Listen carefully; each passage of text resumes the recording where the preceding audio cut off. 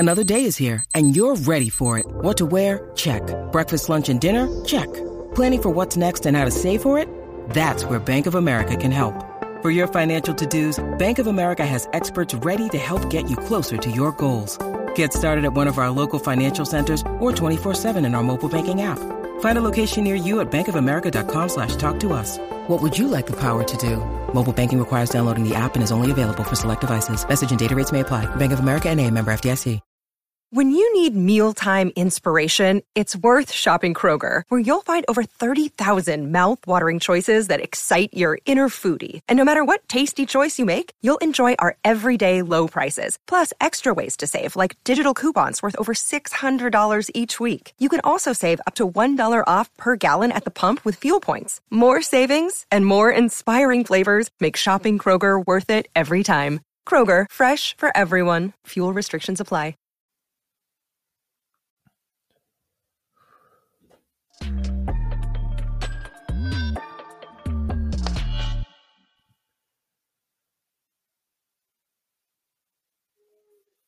Hey everybody, Chris Peters here, and welcome to another edition of Talking Hockey Sense.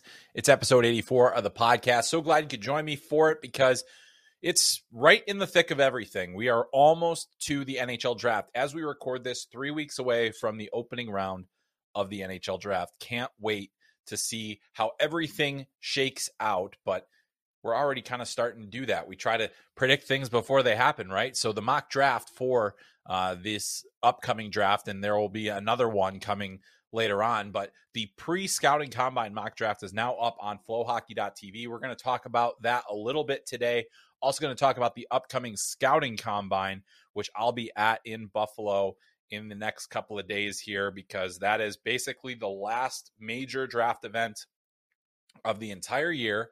And there's no more on-ice component. It's all about the physical testing and everything else. So we'll talk a little bit about how the combine kind of factors into the decision-making processes, and also how it kind of helps me do my job a little bit better too, to try and give you some of the best information possible when it comes to the NHL draft. So before we get into that, I did want to also mention that the Kelly Cup finals are fully underway on flowhockey.tv. The Florida Everblades have a 2-0 series lead over the Idaho Steelheads, which is the regular season champion, and the Everblades, of course, the defending Kelly Cup champion. So they're looking for number 2, and they are now just 2 wins away from repeating as champions. Now, the Idaho Steelheads, they've been in this situation before. They've been down 2 games already. That's exactly how their first series went against the Utah Grizzlies, when absolutely nobody gave Utah a chance, and they jumped on Idaho early. Well, Idaho, of course, won that series. Then they move on, and they really haven't had as much trouble in the last couple series. But this time around, it's gotten pretty difficult. And so Florida Everblades, you've got them. They've got so much talent there. They're also the affiliate of the Florida Panthers, so a good time to be a Florida hockey fan. Idaho, the affiliate of the Dallas Stars, which also went on a deep run. They did get a couple of players back. Dawson Barteau has come back from the Texas Stars, which also went on a deep run. So really good year to be in the Dallas Stars organization as well. But, now Idaho has a hole to dig themselves out of, and they'll have to do it on the road. The next 3 games at Hertz Arena in Estero, Florida. And you can watch all of those games on Flow Hockey. So make sure you are subscribed. Stay with us throughout the summer. We're going to have plenty of hockey coming your way with the Beauty League as well. So even after the Kelly Cup is handed out and the champion is crowned on our last official season of the regular season, the 2022-23 season, we got a lot more coming your way. So definitely stay with us. But let's get back to the NHL draft, and let's talk a little bit about the mock draft that I just put out on flowhockey.tv. You can read that. Picks 1 through 32. So we're talking about a first-round mock draft. No real surprises at the top. You probably expected I'd mock Connor Bedard to the Chicago Blackhawks. Of course I did. You'd probably expect that Adam Fantilli was mocked to the Ducks, because I've been saying on this podcast for a while that that's where I think he is the best fit. And of course, that's where he ends up. Where it starts to get interesting is really at number 3, because you start thinking about, well, there's Will Smith, there's Leo Carlson, there's Matvei Michkov. Is any other players kind of in the mix? Does anybody have David Reinbacher particularly high, the right shot defenseman? It seems like he's going to go pretty high in this draft. But with that 3rd overall pick, you've got a team in Columbus that has basically told anybody that will listen that they're taking a center. I think after Jarmo Kekalainen was at the Men's World Championship, got a chance to see Leo Carlsson up close and personal. I really do think that that's going to ultimately be their pick. It's not set in stone. They did make it a significant trade, adding Ivan Provorov from the Philadelphia Flyers, and then traded away their first-round pick as part of that package. And so the Philadelphia Flyers have gotten an extra first-rounder. So a little bit surprising to see Columbus spend that big, but they did need help on the blue line, something more immediate. And now they've got Ivan Provorov back there to go along with guys like Zach Werenski and the upcoming David Jiricek and other players like that. So Leo Carlsson there. Next up, the San Jose Sharks, another team that has a very strong decision to make because they could go ahead and take the big swing and go after Matvei Michkov. No, they're not going to get him for the next 3 years, or they could potentially land a very significant piece for their future in Will Smith, a highly skilled center that can drive play and, gives them a lot of value. It might be the safer pick to go with Smith, but, I think that they'll at least be tempted by Michkov. Will they actually do it? That's another thing entirely that we'll have to wait and see. But in the mock draft, that's where I put Will Smith with the San Jose Sharks. At number 5 in Montreal, this is where I think things could go a little bit off the rails. While I do think it's very possible that they're going to take a scoring winger here or a scoring forward, they are among the teams that I think will be tempted by the opportunity to draft a right shot defenseman with size, with good two-way capabilities. And I did put David Reinbacher to them at 5. I do think Reinbacher is going to go higher than you've seen him on a lot of the public lists. I think that there's a lot of enticing forwards, but Reinbacher is a legitimate, potential, at least in terms of ceiling, a top pairing guy. And that is, if you're picking in the top 5 and you're looking for defensive help, and let's face it, the Habs have plenty of good talent on the back end, but they could probably stand to use a real blue chip prospect. If that's what they believe Reinbacher is, that would be a very strong pick at number 5. It's not necessarily need-based. I do think there are a lot of teams that have Reinbacher very high on their draft boards, and we will wait and see if Montreal is one of them. At number 6, the Coyotes get Ryan Leonard, but I really wanted to focus on number 7 because, as I mentioned just a little bit ago, the Philadelphia Flyers made a significant trade, moving Ivan Provorov and getting a significant return in terms of draft capital to take on a couple of bad contracts from Los Angeles. They also got some other pieces from Columbus, and including that top pick. So they get in the trade, they get an additional pick. And what I think that the reason I bring up that trade as being so important for the mock draft is I think that this was our first signal from Daniel Briere, the new general manager of the Philadelphia Flyers. Things are going to change in Philly, and the rebuild may be in the offing. We started hearing rumors that Carter Hart could be on the move. There's been a lot of speculation that Kevin Hayes will be on the move. There's a lot of, kind of a reset happening in Philadelphia. They're kind of going with the brand new orange and, trying to set this whole thing with Daniel Briere and Keith Jones as their brain trust on the hockey operations side. We don't have a lot of indication of how Daniel Briere is going to, structure his staff going forward and different. He has made some significant hires and has made a couple of changes here and there. But largely the amateur scouting staff is still intact and everything is kind of the status quo there. Will they continue to make the same decisions that they've been making, or is Daniel Briere going to put a new stamp on the team?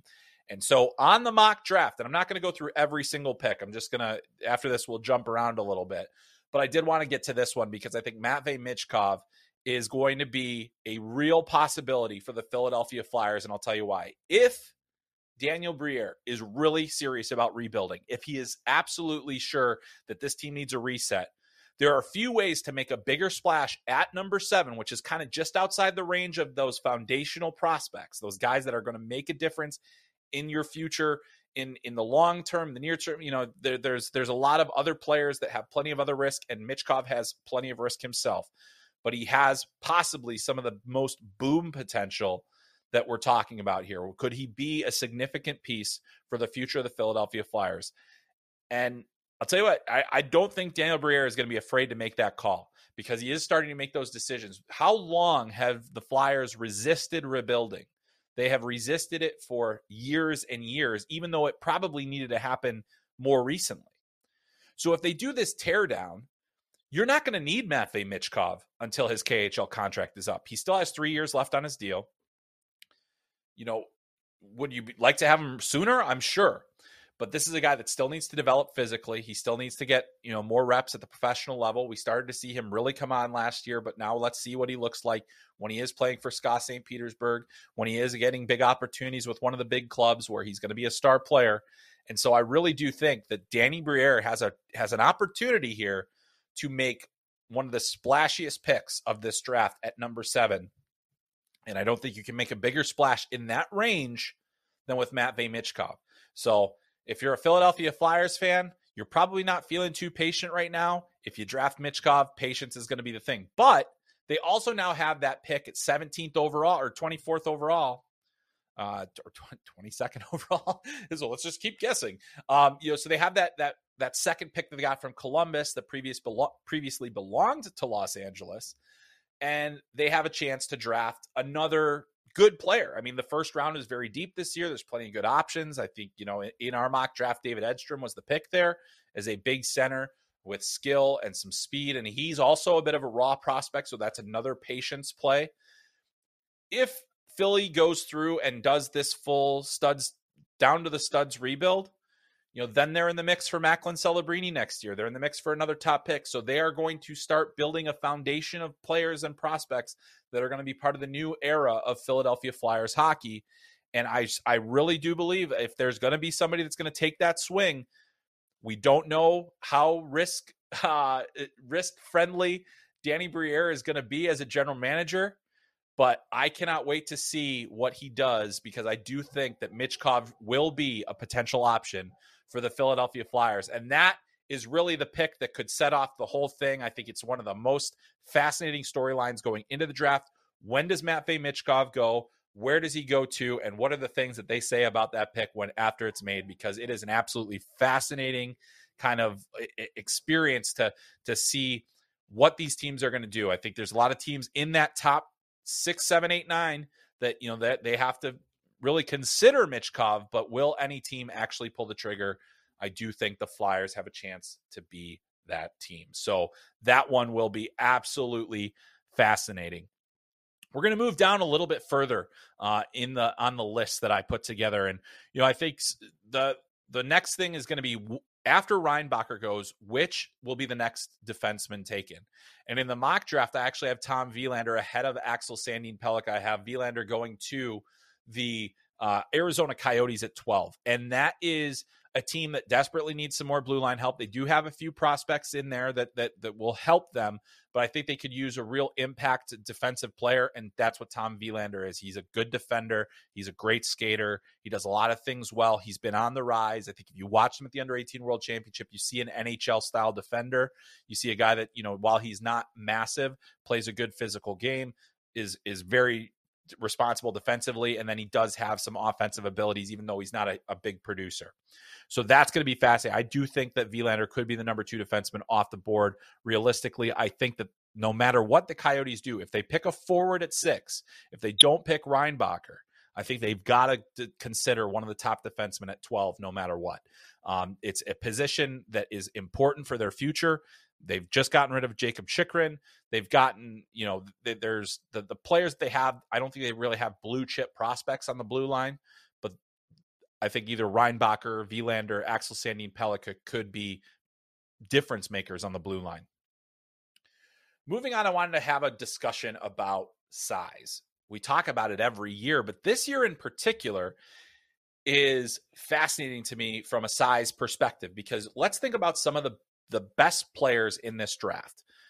Connor Bedard, Matvei Michkov, Zach Benson, Will Smith, Ryan Leonard, Gabe Perreault, Andrew Crystal, Riley Heidt, Braden Yeager. A lot of these guys are under 6 feet tall. And if you've been watching the Stanley Cup playoffs, everybody's really been talking about how big Vegas is. And it is true. They're big, they're burly, they're hard to play against, and they are currently dominating the Stanley Cup final. Size matters. It does. I mean, you can't have a team that's all one thing or all this. You definitely need skill. There's certainly some players like a Jonathan Marchessault who doesn't necessarily have that size factor. that makes a significant impact in the playoffs. And so you can't forget that either. But I do think teams, I think there's a pretty significant difference based on what I'm hearing from scouts between what the scouts have in terms of their higher picks, like the top tier picks, excluding guys like Mitchkov and Bedard, who are exceptional, Will Smith again, and Ryan Leonard, like they're kind of in that class. But I think some of the other players, guys like Zach Benson, Braden Yeager, even Gabe Perreault, Oliver Moore, all of those players that are kind of sub 6 foot players are candidates to go much lower than you're going to see them listed publicly. And on the mock draft, that's kind of what happened. I've got Zach Benson going 17th in this one. That's to Detroit. Number 18, Gabe Perreault to Winnipeg. Number 20, Yeager. So that's Seattle. So that's just based on the feel that I'm getting, is that a lot of these smaller players, while they're exceptional in terms of their offensive abilities, especially in the case of Benson and Perreault, there's still that concern that says, how many guys, you have to be a pretty special player to play at that size effectively and be a producer at the NHL level. And when you're drafting in the top 15, top 20, you want players that are going to make a significant offensive impact. Now, we know from history that not everybody can do that in that range. But I'm telling you right now, these players, while I personally like them, I had Benson as a top 10 pick. I had Perreault very high. I had Yeager pretty high. Those are still the risks that teams are trying to manage and saying, what is the probability of that player panning out versus a Samuel Honzek, who's 6'3", a Matthew Wood, who's 6'3". And both of those players, it's not just that they're big, they're also very gifted offensively. Did they have the points and the production of some of the other players that we're talking about? They didn't, but they have that extra advantage. And I think teams are going to consider that. That's a thing. In this year's draft, we've talked a lot about the depth. There is a lot of depth. There's a lot of upside in this draft, but there's also a lot of risk because there's a lot of players that are smaller than NHL average that teams are going to have to make a very big decision on. I think that, I put Zach Benson in the top 10 knowing full well that there's probably a low chance that he goes in the top 10. I don't think he should go lower than the top 15, but in this mock draft, just based on the feel and the way the picks fell, I felt that was absolutely a possibility. So it's going to be fascinating to watch that kind of unfold, because I think guys like Benson, like Perreault, and Yeager in particular are going to be players that can slink back a little bit further than you might expect. Same with guys like Andrew Crystal, Jaden Perron. I mean, players that, I might not have even had in the first round, like Perron, like Grayson Sawchin, players like that, how many players, sub 6 foot players, are you going to see selected in the first round? I think this year will be a higher than average because that's just there are more and they're better than, in years previous. But that's a real discussion the teams are going to have. That's also why I had Axel Sandin Pellikka as the third defenseman taken, not the second, like a lot of people would have him. So that's why, these are the things that you think about when you put a mock draft together. I can't just think about the way that I would build a team. I'm trying to think about how NHL teams are doing it. And so that's why the rankings are very different from the mock draft. So, you can look at my top 100 on Flow Hockey and then look at the mock draft, and there is a wide variance between what I believe and what I also think could happen on draft day. So that's why mock drafts are really fun to put together, because you try to put yourself in, 32 team shoes and put it all together. And it's very difficult to do. One more on the mock draft before we get out of here. And I want to talk about goaltending, because I've talked a lot about, I don't necessarily know or think that there's going to be a goalie that goes in the first round. However, that tune is starting to change a little bit, because the more you talk about it, the more you hear about it. The sheer volume of goaltenders, there are teams that are definitely going to want to jump the line. And there are teams that are probably going to weight their lists a little bit to favor some of these goaltenders that are higher end. One of the things I love about this class is that there is a good, solid goaltending group. We talked about it last week. You can actually watch a full clip on YouTube about the goalies that we talked about that were in my top 100 rankings. But I think there's really only one player that is going to get a significant opportunity to be the first round goalie of this draft. I think it is Michael Hrabal from the Omaha Lancers. Recently announced that he will be going to UMass next season. I think he'll probably play at least 3 years there. and be, just continue to develop at the pace he's developing at. There are no goalies, at least for me, that have highest ceiling as Hrabal does. He is a competitive player. He's quick. He's huge at 6'6". He checks all the boxes teams want. So I put him at number 27 to the Colorado Avalanche. Now, the Avalanche are very specifically chosen. I was actually recently on a podcast, the DNVR Avalanche podcast, with AJ Hayfley, and I was talking about, we kind of talked about this idea, and it stuck in my head. And the more I thought about it, the more sense it made to me. Now, Colorado is a very analytically inclined franchise. They have, a robust analytics department. They've got, obviously their scouting department. There's all sorts of interesting scenarios. I think a lot of those teams tend to shy away from goalies, and especially since Michael Hrabal does not have amazing numbers. He was on one of the worst teams in the USHL by record, and that obviously is going to impact a goaltender. Still, you want to see progression. He did very well at the Under-18 World Championship, good last impression. I think when you draft a player like Hrabal, you are drafting a package. You are drafting the future. You are basically making a huge bet on upside, knowing that there's risk. But when you're picking 27th, and the Colorado Avalanche will not pick again until the 5th round of this draft, barring trades. The 5th round. Imagine if you come out of this draft and you get, okay, you might have gotten a middle six forward or a bottom two pairing defenseman or, a high upside center that's a bit of a project. Or you could draft a number one goalie. I think that the risk reward of drafting a player like Hrabal at that range, especially for a team like Colorado, the reward is pretty high. The risk is even higher because goalies are inherently full of risk. They are among the least predictable. Even as teams continue to invest in goalie scouting and experts that do this, it's still going to be a process to get those players to where they need to be developmentally in order to reach their full potential. And anything can happen along the way that completely knocks a goalie off the rails. But I really think that this is a place where Hrabal could go, because if you're Colorado and you say, we're not going to have another pick, so we've got to, why not take a big swing?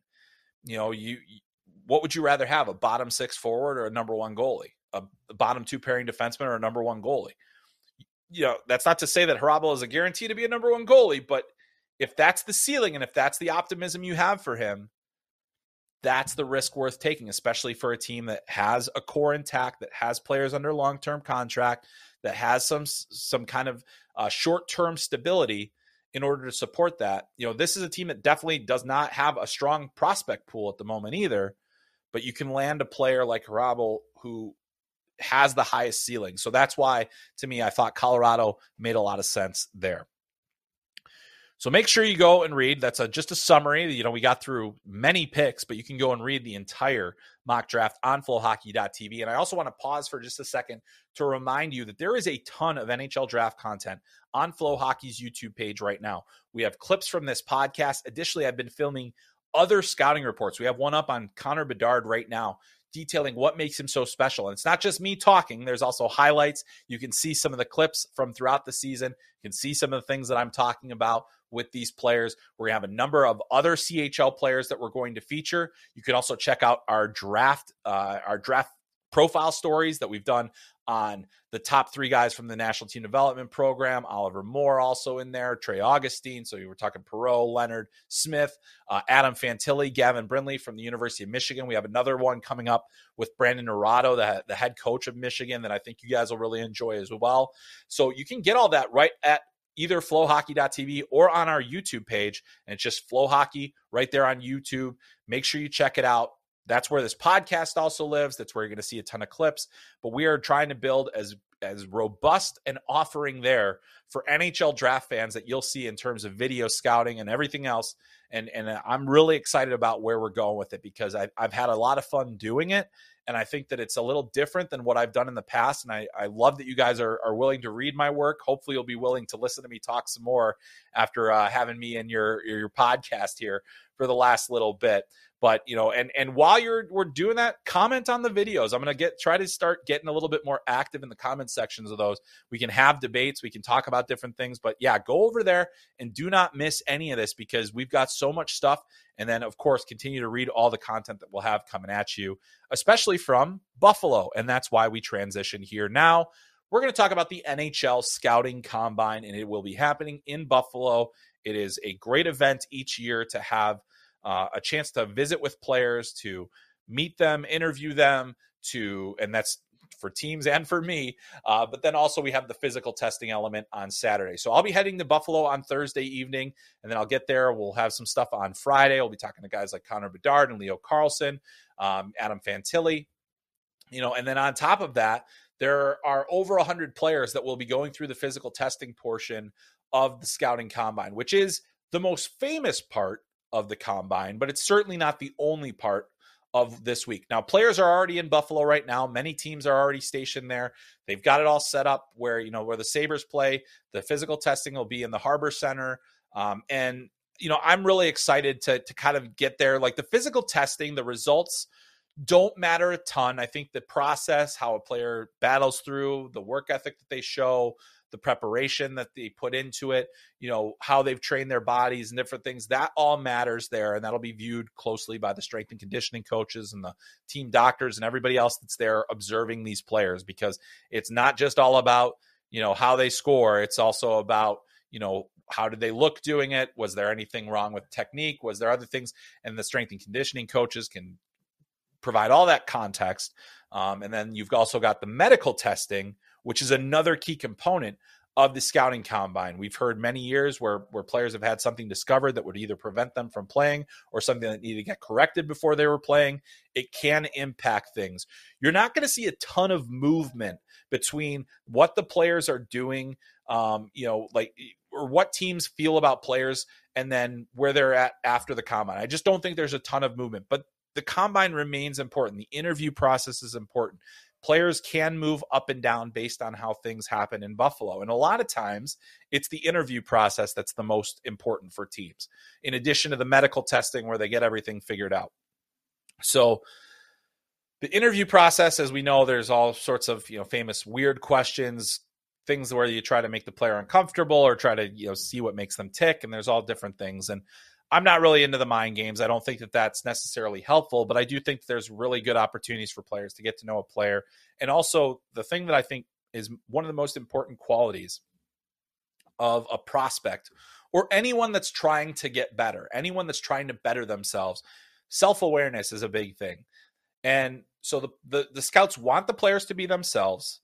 They want them to be exactly as they are. But also I think the players need to understand being self-aware, accurately assessing yourself, accurately assessing your strengths and weaknesses. That's going to tell a team that you know what you need to do to improve.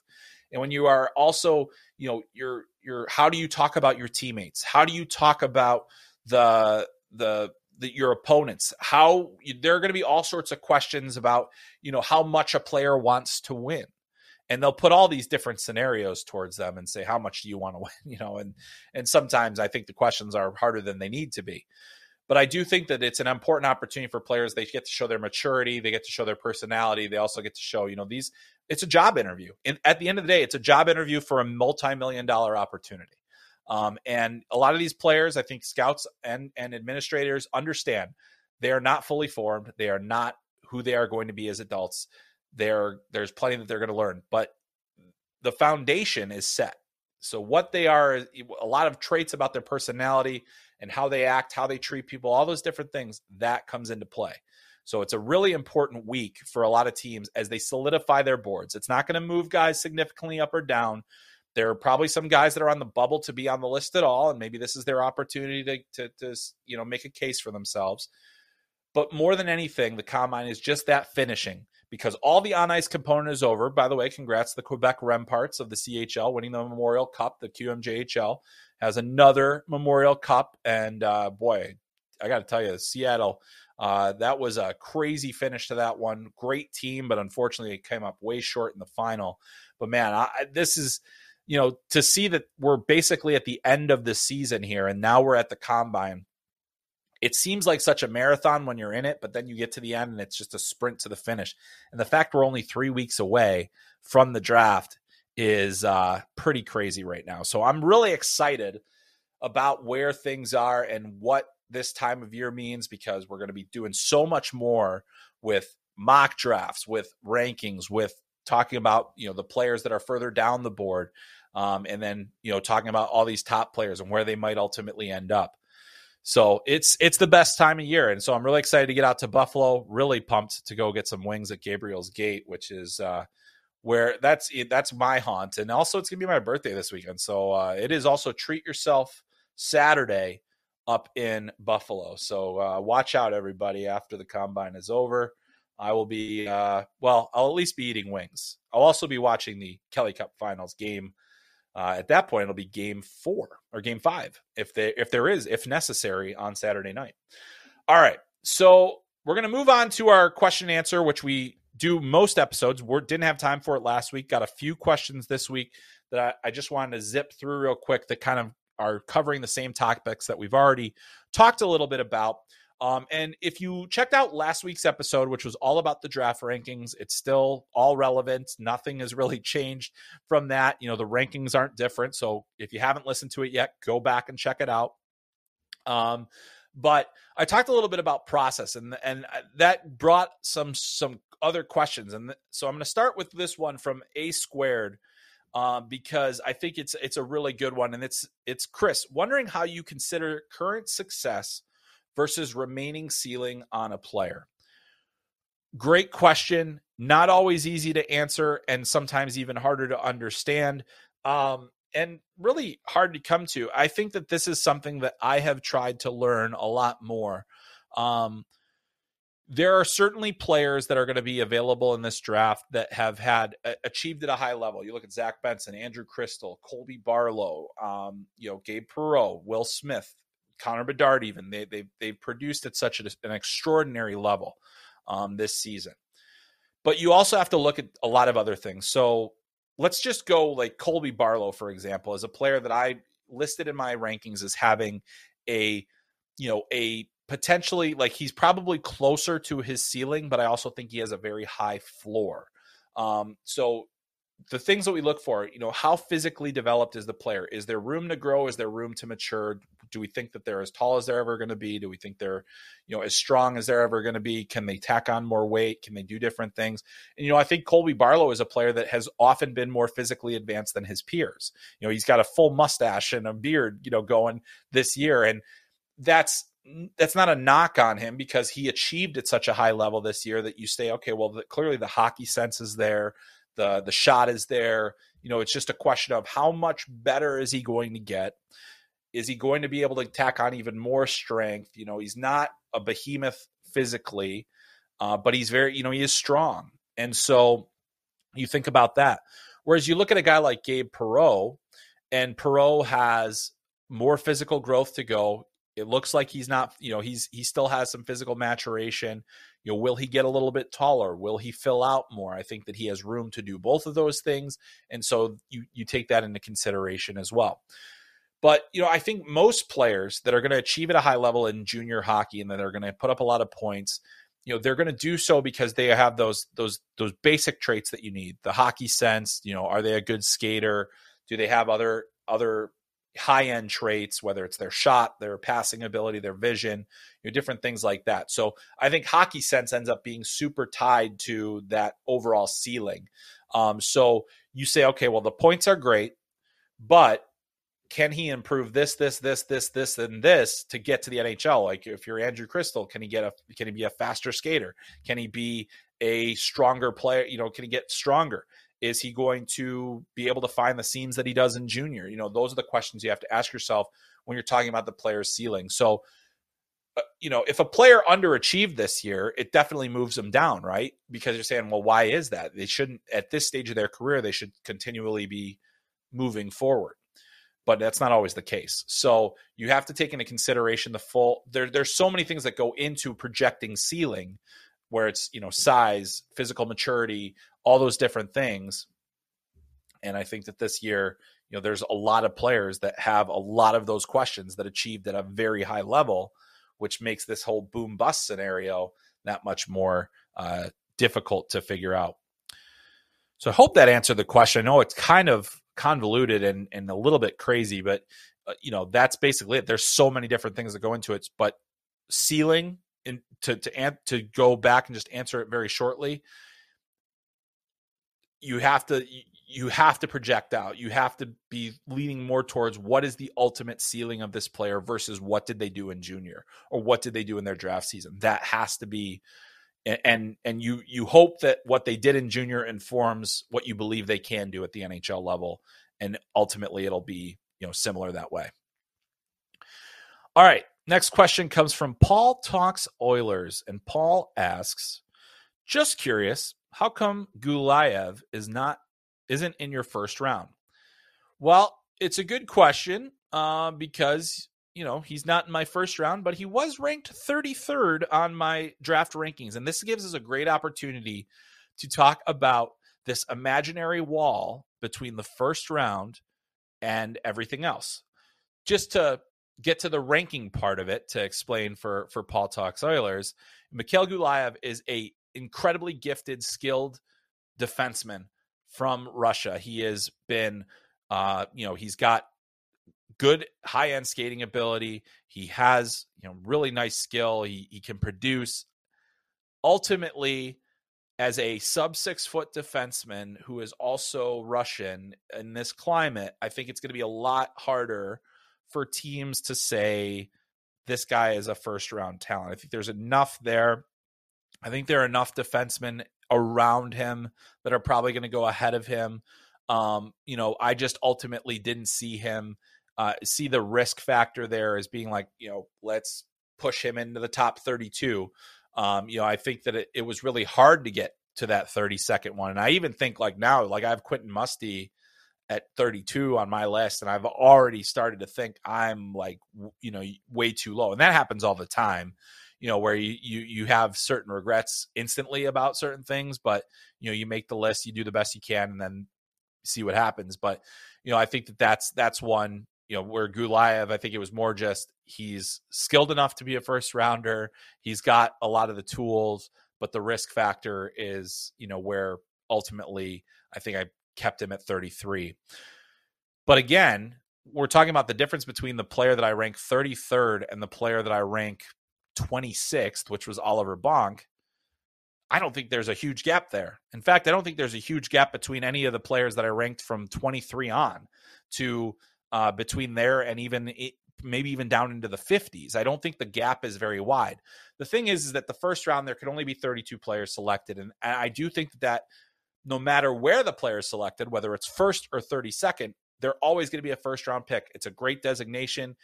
They intrinsically have more value. They have a little bit more cachet. They're going to be among the team's most notable prospects. And it is totally understandable why you would put so much weight. But 32 picks, while it isn't a lot in the grand scheme of things, it is also a lot in when you think about drafts.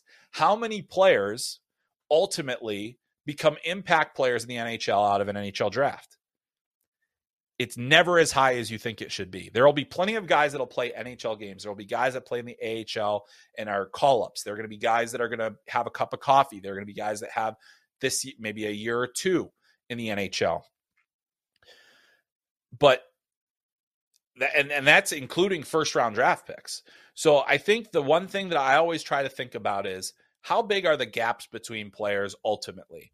And really, once you start getting into the 20s of any first round, and even maybe earlier in some others, like especially last year's, you're not talking about a huge gap between the guys that go in the first round and the guys that go in the second round.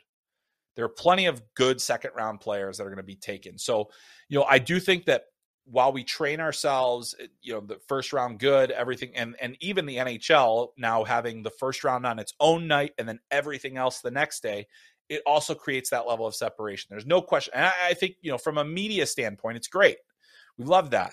But from a actual prospect evaluation standpoint, a lot of those guys that are ranked in the 30s, 40s, 50s of any of our lists or any of the teams' lists, doesn't make them a bad player. In fact, it makes them an exceptional player to be in that range. So, I think that sometimes we do get a little too hung up on first round versus everything else. So something to note and think about. But I love the question. I think it's a valid one because I know that Gulayev is a first rounder in a lot of public lists. And for me, it was just, risk reward factor. I think the reward's very high. I think the risk is a little bit higher. And so that's something that I took into consideration because I try to think more like an NHL team, not always, because you'll see I'll do things like put Zach Benson in the top 10 and other stuff like that a lot of NHL teams probably wouldn't do. But nonetheless, fun to think about. All right, our next one is kind of talks about something similar in this regard, and I'm excited to answer it. Pete asks, of the players you ranked in the first round, who has the greatest bust potential? To my amateur eye, Perreault, Boot, Stramel, and Crystal seem like candidates. I don't think you're wrong.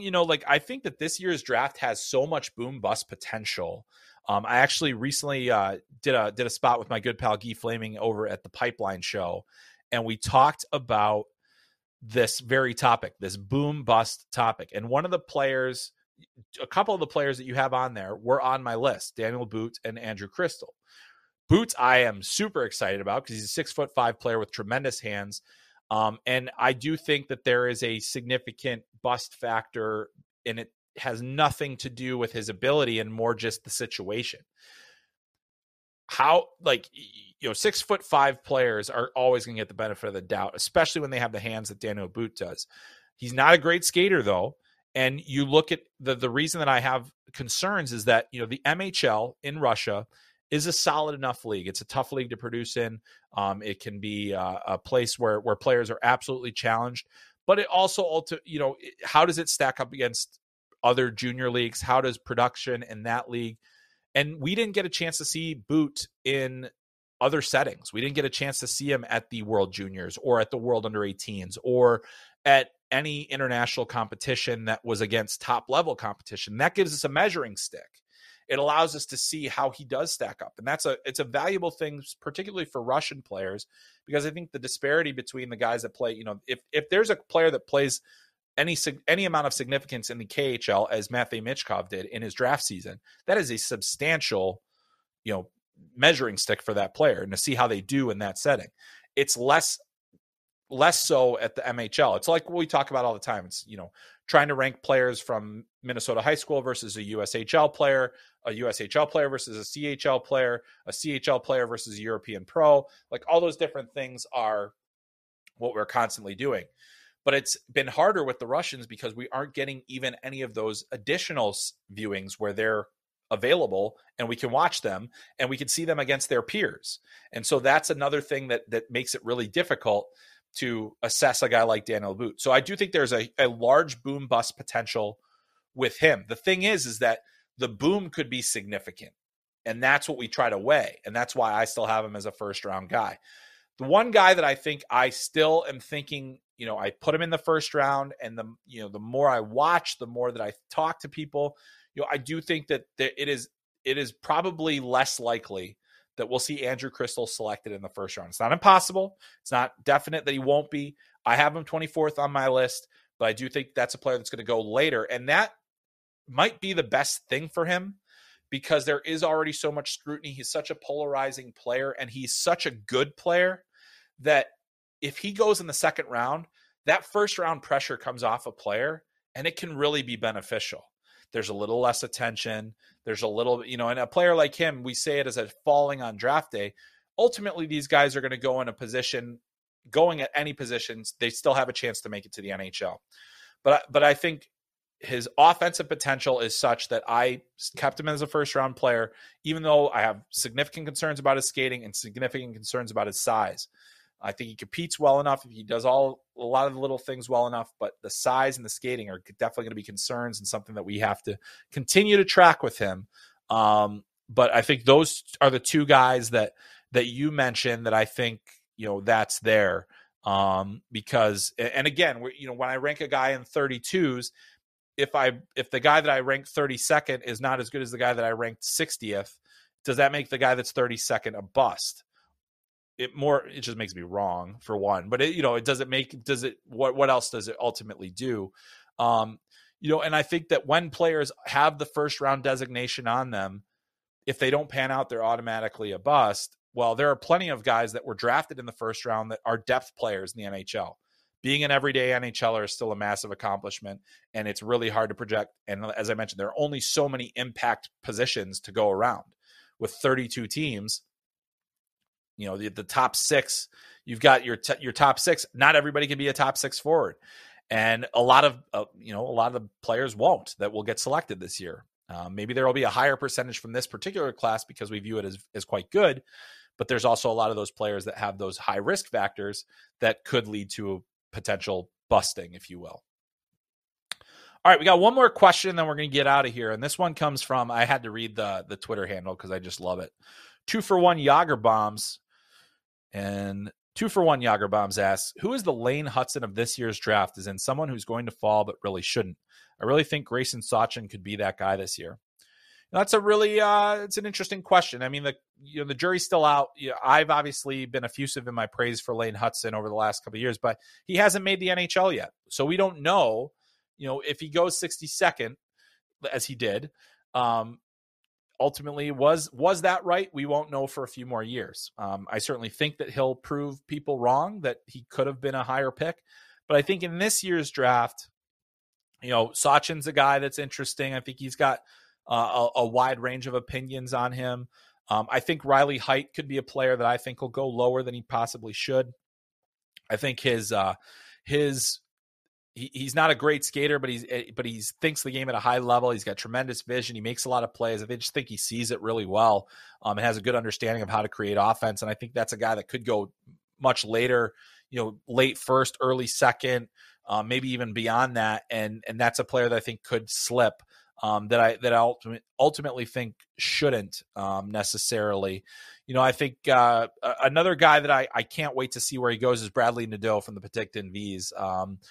One of the best shots in the draft, doesn't have the size, but he's incredibly skilled. He played such a phenomenal season this year in Penticton. And I think that he should be, he's a reasonable candidate for first round and certainly second round early. But again, some of those guys that play in the junior A leagues might not get as much of a run. They don't get as high praise. I think that's the kind of guy that could go there. Another one, Gavin Brindley, not really sure where he's going to go. I think he could be a late first. I certainly think he should be a late first, but does he have enough offense? And will teams overlook, the fact that he isn't the biggest guy, but he's incredibly fast, incredibly competitive, just a high motor player. I think that ultimately he will find a place, but that's another guy that could probably dip a bit further if the wrong teams pass on him, then it could be a little bit more of a tumble. So that's the way things go. That's the way things go in the draft, and that's anything can happen. All right, so I'm going to head to Buffalo this week. I'm going to go eat some wings, but I'm also going to talk to a lot of NHL prospects. And when I come back next week, we're going to talk all about it here on Talking Hockey Sense, because there is always news and information and things that you will need to know going into the draft that come out of the scouting combine. And this will be one of the many places on Flow Hockey that you'll be able to get it. Don't forget, you can download this podcast wherever you get podcasts. Make sure you're subscribed to it so you never miss an episode. This is the time of year where this is a really handy resource for you. I hope that you enjoy all the information that comes out of it, and it gets you ready and excited for the NHL draft.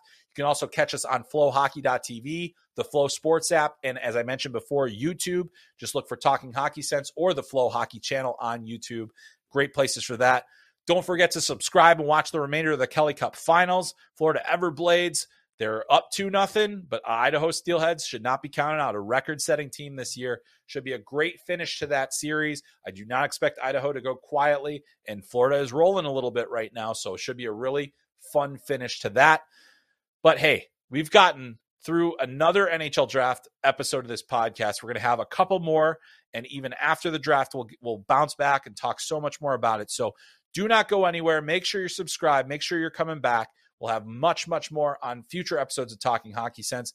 Want to give a special thanks to everybody that asked questions. A huge thanks to Amanda for producing today's show, and to all of you for listening. It has been an absolute blast, and we are only just getting started. The real fun stuff is coming real soon. So make sure you're joining us next week right here on Talking Hockey Sense. My name's Chris Peters. We'll catch you next time.